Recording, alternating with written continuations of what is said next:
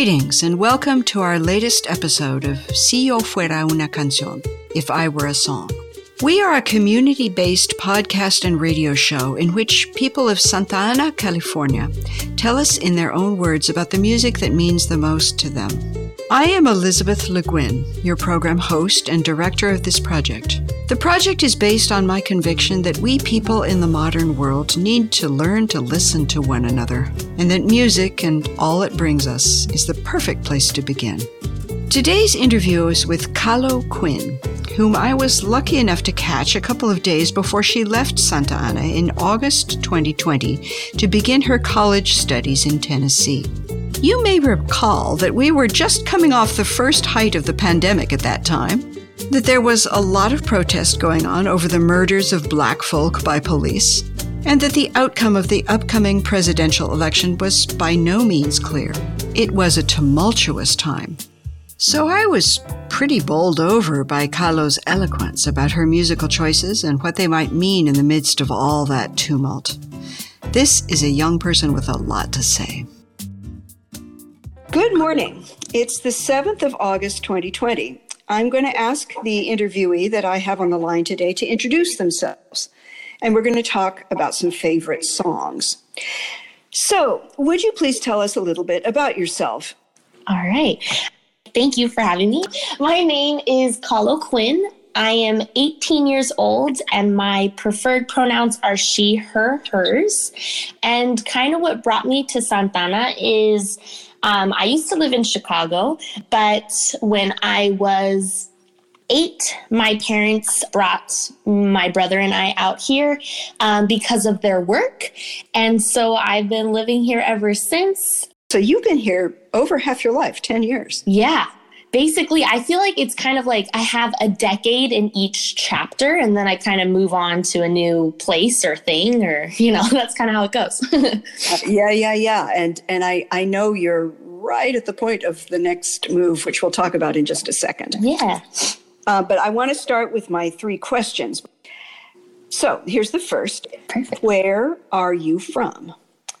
And remember, you can answer this in any sense that you wish. It can be physical and literal, or it can be more metaphorical. Yeah. So, like I said, I'm from Chicago, Illinois, in a more physical, literal sense. But also, I kind of took this question in the sense, and kind of how I chose my song through it, is I'm from, a very loving and safe and supportive, happy family. I was raised kind of in a very social justice oriented upbringing. That's kind of how, that's how my family was. And that's who's really developed who I am. So that's kind of where I'm from, I guess. Feel free in this context, if you want to just share with us what the next chapter is looking like at the moment. Yes. So my next chapter is starting very soon. I'm leaving in a little bit more than a week to go to Vanderbilt University in Nashville, Tennessee.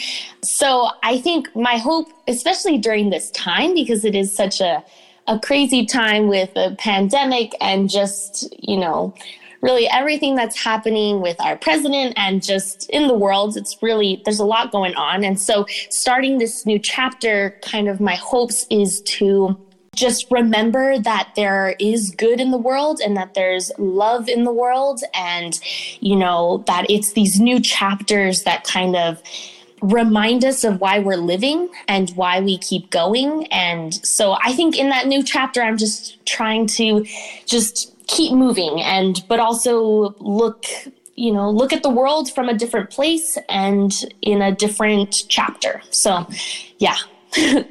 Wow. I feel your excitement. I can feel it coming across the line. Yeah. It's actually cool because I feel like, I listen to music all the time and it's such a part of my life, but I've never been the kind of person to when someone's like, oh, what's your favorite artist and things like that, I always have trouble. I'm like, I like all music, but I've really enjoyed this challenge of kind of pinpointing just 2 songs that, represent certain things for me. So I'm excited to delve deeper into them. Good. I'm so glad. Yeah. Kalo's first song is called Code Pink. It's performed by the group Emma's Revolution. Together we'll make peace. Code pink for freedom. Code pink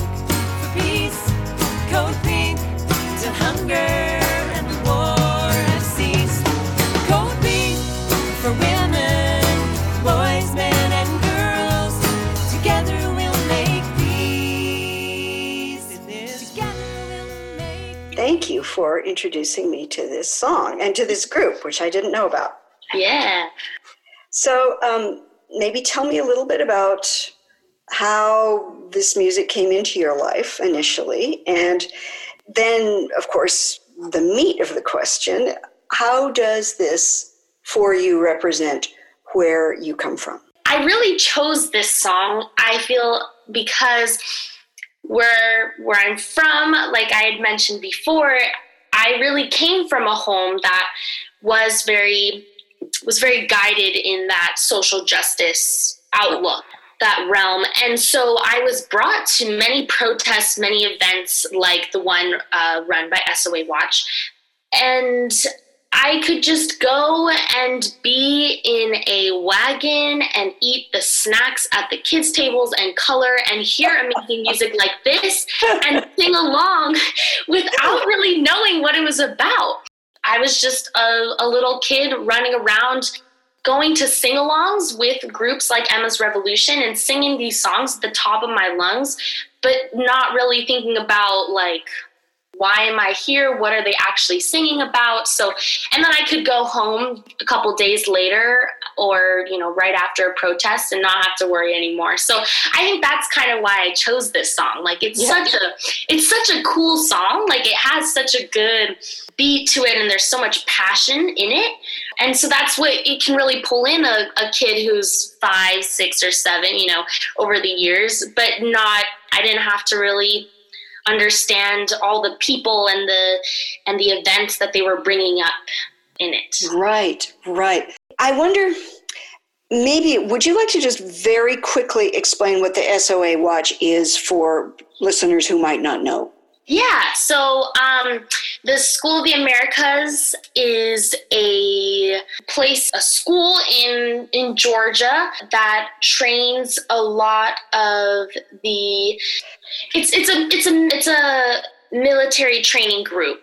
So it trains a lot of individuals who then are sent to then militarize places internationally where they're not welcome. Yeah. And also they've killed many and it's just really horrible group. So this event is like almost a week long in Georgia, protesting outside of the School of the Americas, in which people come together to remember those who have been killed by individuals who are trained through this school, and also to bring peace to the surrounding area and spread ways in which people can go away and have peace. And so that's why amazing groups like Emma's Revolution comes about, because in the words in their music really shares how to bring peace and what groups to join with in order to stop groups like SOA.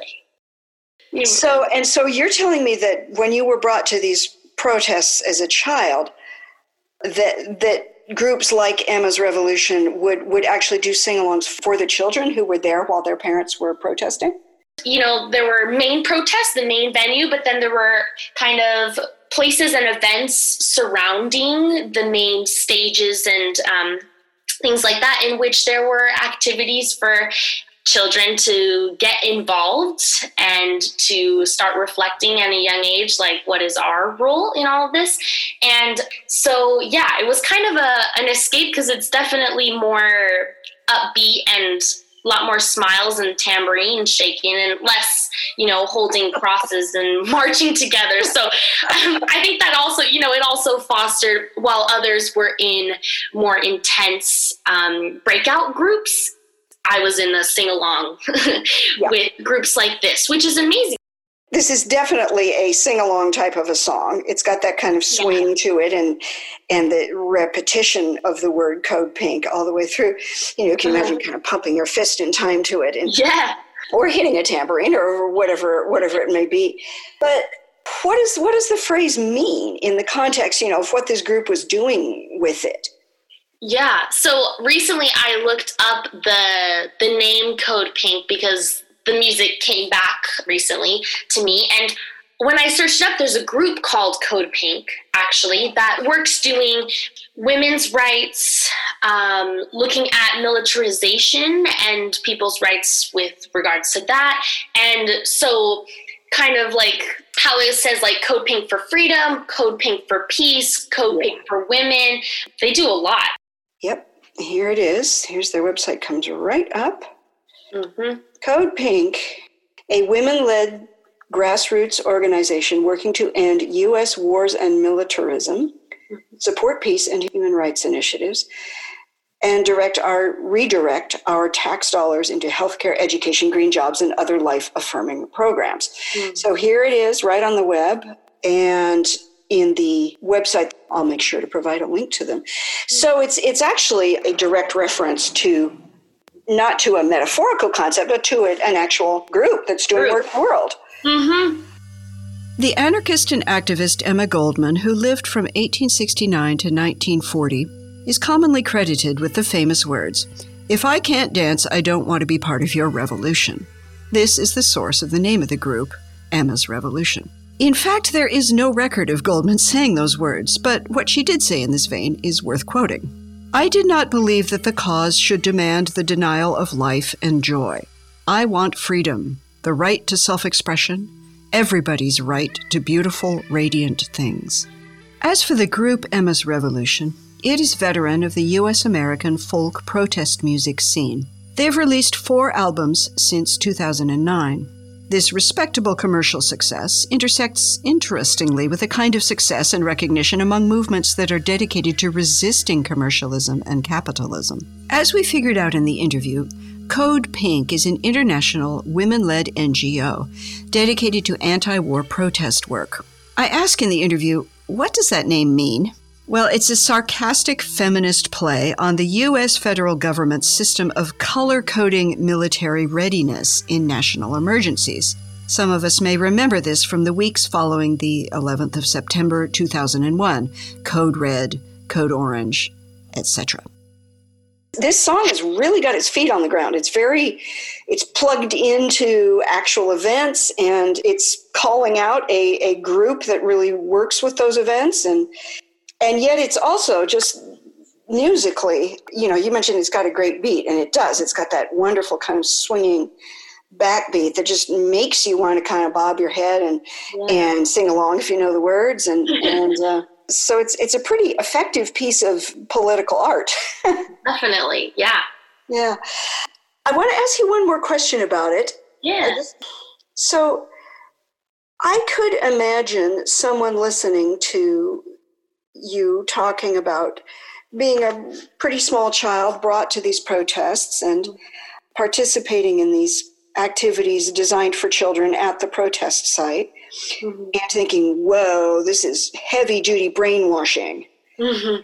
And, this is an uncomfortable truth about music. You yourself said, that you didn't necessarily, when you first learned this song and when it was a part of your experience at these protests, you didn't necessarily know what they were singing about.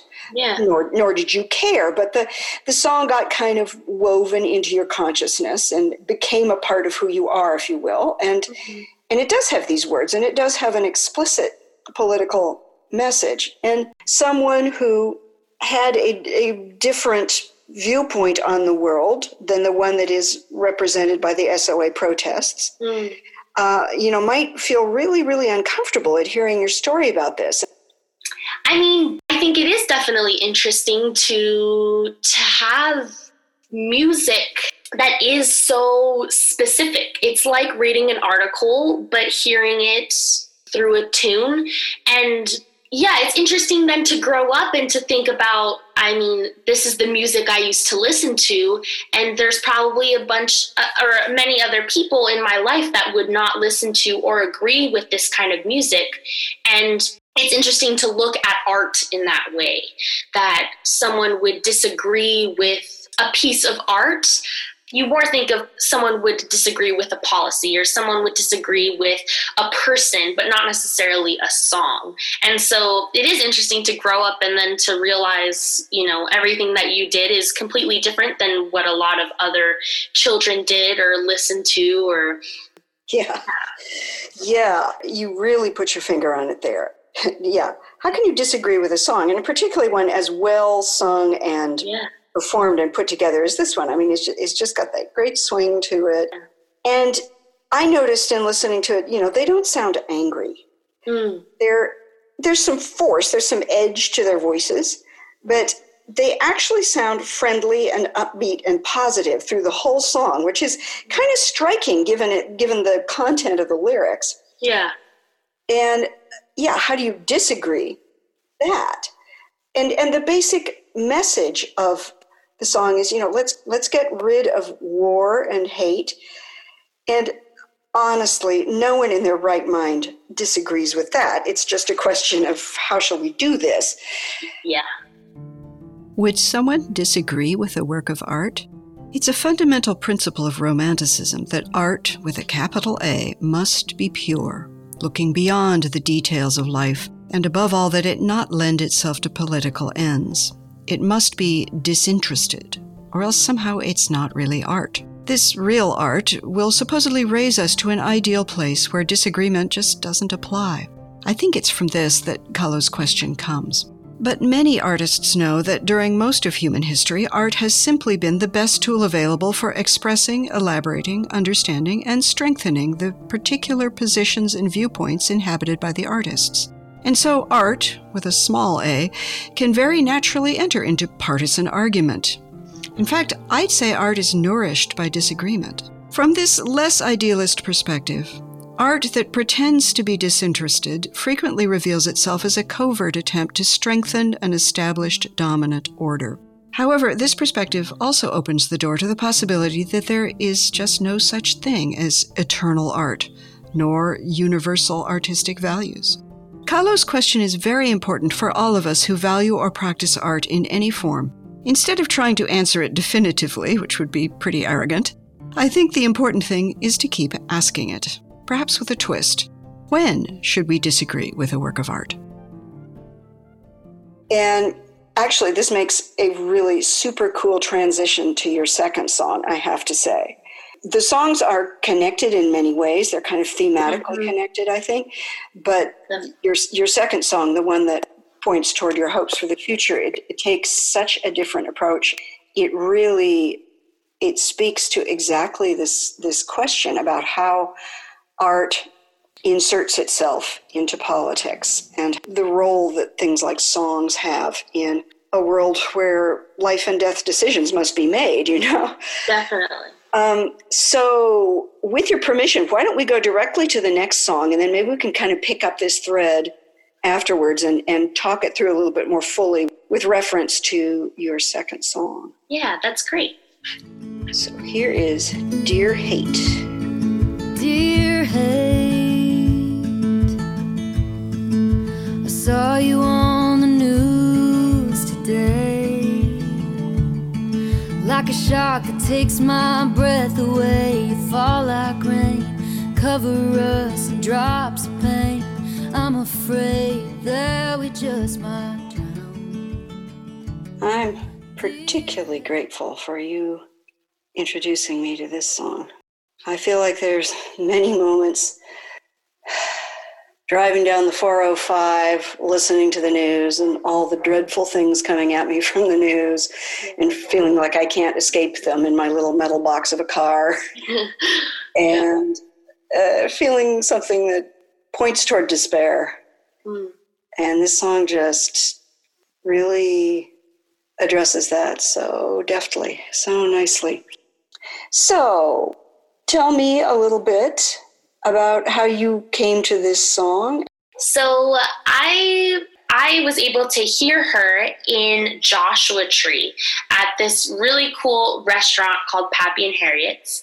And so my mom, my dad, and I, we went to the concert there. It was an outdoor concert in the nighttime, just super cool, like in the desert. It was just probably the best concert I've ever been to. And she started to sing this song, and everyone just went quiet. And just, it's so fitting to any time in place. I mean, it definitely has, like the last song, it has specific events and things listed in it, but it was so powerful how hearing it live, but just hearing her message, and just really beautiful, just really strong storytelling in it. So that was a really amazing introduction to it, I feel. That's pretty amazing. Yeah. I just imagine sitting out, and the stars are twice as many and twice as big up. Oh, totally. Yeah, even over my little computer speakers, it's got a kind of a magic to it for sure. Yeah. Oh, totally. And so I think in my next steps, that going to college in the fall, and just with everything going on, I mean, there is a lot of hate around us right now, a lot of conflict, and a lot of sadness that I think it really sneaks up on us in different ways, and it's all encompassing. And just like you said, I mean, you can't, when you're listening to it in your car, and you can't really escape it. I almost feel like we can't really escape it, even if we're outdoors, like in an open space. And so I think as I move forward, I've had to find myself kind of taking deep breaths and really remembering how lucky I am and all the love that I have in my own life, and also just all the love that's coming out of all these hard times, the different movements and people coming together to care for each other. I feel like this song is just very, while it hit me emotionally 2 years ago when I felt very worry-free in the middle of the desert, I feel like it hits you even more when there's actual hate around you. And so when choosing the song for this specifically, I was like, oh, this is just hearing it again. I was like, it adds clarity to your life, but also it's just a beautiful song to listen to. It is really a beautiful song. Yeah, it just lays it out there, but in such a gentle, resonant kind of a way. Mm-hmm. The title, when you told me what your two songs were, I'm like, Dear Hate, what the heck? Yeah. I've heard the song several times. I was like, okay, I get it. But I think let's talk for a minute about that title. I'm just interested in what you think about that title. Yeah, it's definitely interesting. I mean, I always find like dear to be such a kind word. So I feel like it also shows its kind approach to the idea of hate. Like, you've done a lot of horrible things, but I'm still going to be civil and say, hey, dear hate, even though you've led to the end of many lives, and it's definitely kinder than it could be, but I don't know. I guess you're definitely pointed in the direction that I had been thinking about it. It just brought, I thought about it for a few minutes, and it brought me back to Dr. King's famous phrase, darkness cannot drive out darkness, only light can do that. Hate cannot drive out hate, only love can do that. And it seems to me it's almost like a direct reference to that very, very famous quote. And it's like if you're going to take on hate, which is a big proposition, this is the way to do it. Yeah. And it's not the easy way. To live up to that phrase, not many of us can manage it all the time, but a song like this can almost be an anthem for that effort. Mm-hmm. I don't know if you read much fiction, Kahlo, but I read a book recently. It's called The Nickel Boys. It's a novel by an African-American author named Colson Whitehead. And he takes on that very phrase. It's fiction, so he takes it on through his principal character, who, growing up African-American in the South in a certain period, and with all that entailed, comes across recordings of Dr. King's sermons, and he hears that phrase and he takes it into his heart. And in the end, he can't really live up to it. And that's part of what the novel is about, is just how hard that really is. When hate is coming directly at you, to meet it with love, just how difficult that really is. The novel is a rough ride, but it also really makes you think about this, that it's one thing to repeat that beautiful quote, and it's another thing to really live it, I think. Darkness cannot drive out darkness. Only light can do that. Hate cannot drive out hate. Only love can do that. The book by Dr. King in which this much-quoted phrase appears is Strength to Love, first published in 1963. It is a collection of his own sermons. Dr. King preached many times on the theme of loving one's enemies, as it appears in the Bible's book of St. Matthew, chapter 5, verses 43 to 45. And he is explicit that this is difficult. The very title of the book suggests that this kind of love is not yielding nor sentimental, and it does not acquiesce to wrongdoing. Nor, however, does it ever enter into violence. Dr. King departs from the Bible to suggest that it constitutes a third way, the way of nonviolent collective action. This is the philosophy espoused by groups like SOA Watch and Code Pink. Colson Whitehead's novel, The Nickel Boys, has received much-deserved recognition and won a number of national awards. It recounts fictional events at a non-fictional place, the Arthur G. Dozier School for Boys, a so-called reform school in Florida, where boys were abused, tortured, and murdered for generations before it was finally closed down less than 10 years ago. Mr. Whitehead has said he felt compelled to tell this grueling story to contribute to urgent national processes of reckoning with our histories of abuse and oppression.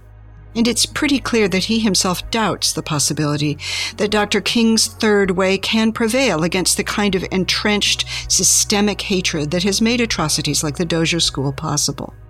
Indeed, it would be naive not to recognize that the likelihood of love overcoming hate in this world is slender at best. In the end, the question of how to face hatred is one that every individual must resolve for themselves. And resolve it not once and for all, but every day, many times, and on many levels. As Kahlo was lucky enough to learn very young, music can help us maintain our resolve. Definitely. And yeah, that's definitely, it's interesting because I think it's super easy, or very easy to sing along to this song and sing along to even just going back to my first song choice, how easy it is to sing along to those songs. And that's what music does for you. You know, you can sing along to any song you want, but it's a matter of taking those messages and taking what they're urging you to do or what they're trying to spread awareness about and actually utilizing art in that way.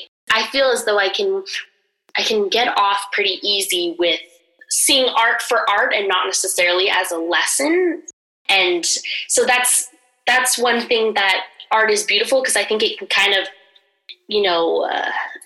mesh or wedge itself into your life and to kind of spread different ideas into you. I listen to music a lot of the time just because it has a catchy phrase in it or a beat that just, gets you in the right mood for a certain thing you're about to do or that you're in the middle of doing. But all music has a message and it has an intention, and it's such an amazing outlet to tell stories and share certain experiences that artists are having. If someone's saying a speech or you read an article that they wrote, I think music, it more easily comes into us and we're more easily convinced to listen to certain things or more able to take it in. Yes. Especially nowadays where we're reading and writing and doing all these things and moving 100 miles per minute, our brains are all over the place.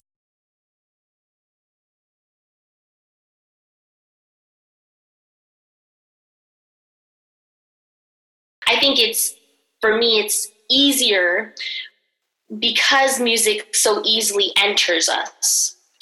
It's easier to let go of the message or the thing that it's trying to teach us. Mm-hmm. And so I think with how easy it is to say that quote by Dr. Martin Luther King or to sing along to this song, it's definitely much harder to live it out because it is so easy to take in. I don't know if that made any sense. Little sense. In fact, I'm just kind of flabbergasted at how beautifully you're putting one of the fundamental reasons that I have been a musician all my life and that I am also a scholar of music, is exactly this way that it enters into us so easily, as you say. And yet, when the song is over, what comes next? Yeah. What do you know? Yeah. That's the tricky part. This song is definitely going to go onto my personal playlist. And one of the reasons for that, I think, is that when, maybe you've decided to take on the implicit challenge of hate cannot drive out hate, only love can do that. Mm-hmm. Maybe you're trying to live your life that way, but it's hard and it gets you down sometimes. Yeah. A song like this can kind of just come in at a good moment and bear you up again, It's got that kind of gentleness, sort of powerful gentleness, I guess I would say. Definitely. Yeah, thank you so much for introducing it to me. Yeah. Wow. All right. Well, what a beautiful interview. Thank you so much, Kala. Thank you so much. It's so special to hear your perspective on certain songs, on the songs that I shared. I feel as though I kind of chose them. I mean, there's so much music out there, right? And that you live with day to day.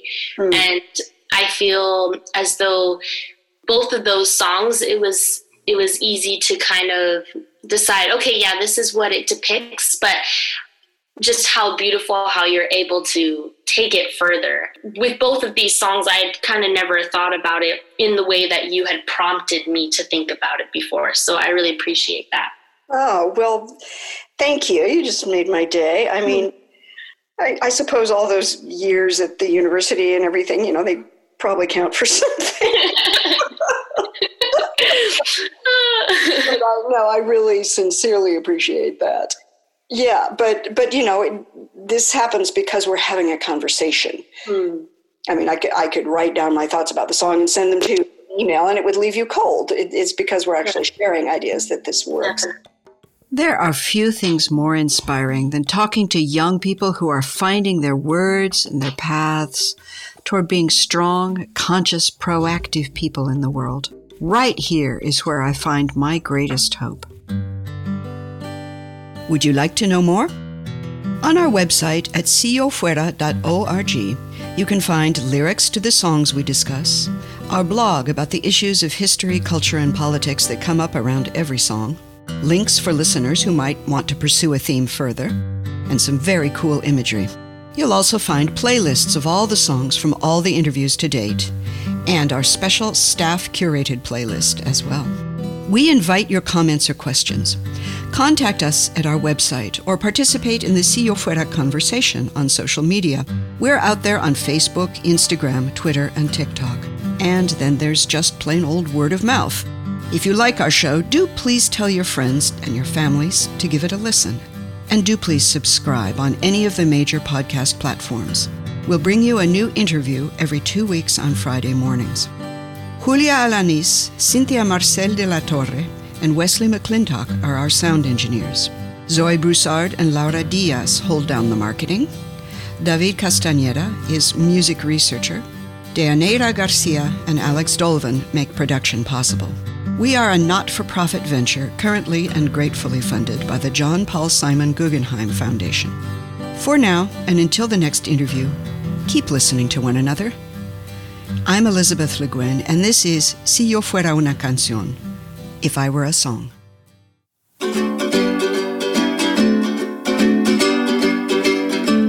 Si yo fuera una canción, sonarían por las calles, las montañas montañas y los valles, mi orgullo y mi pasión. ¿Quién soy yo de corazón? Soy una ola, soy una onda, una vibración que ronda por el universo vivo. Y sonando soy testigo a nuestra unidad más honda.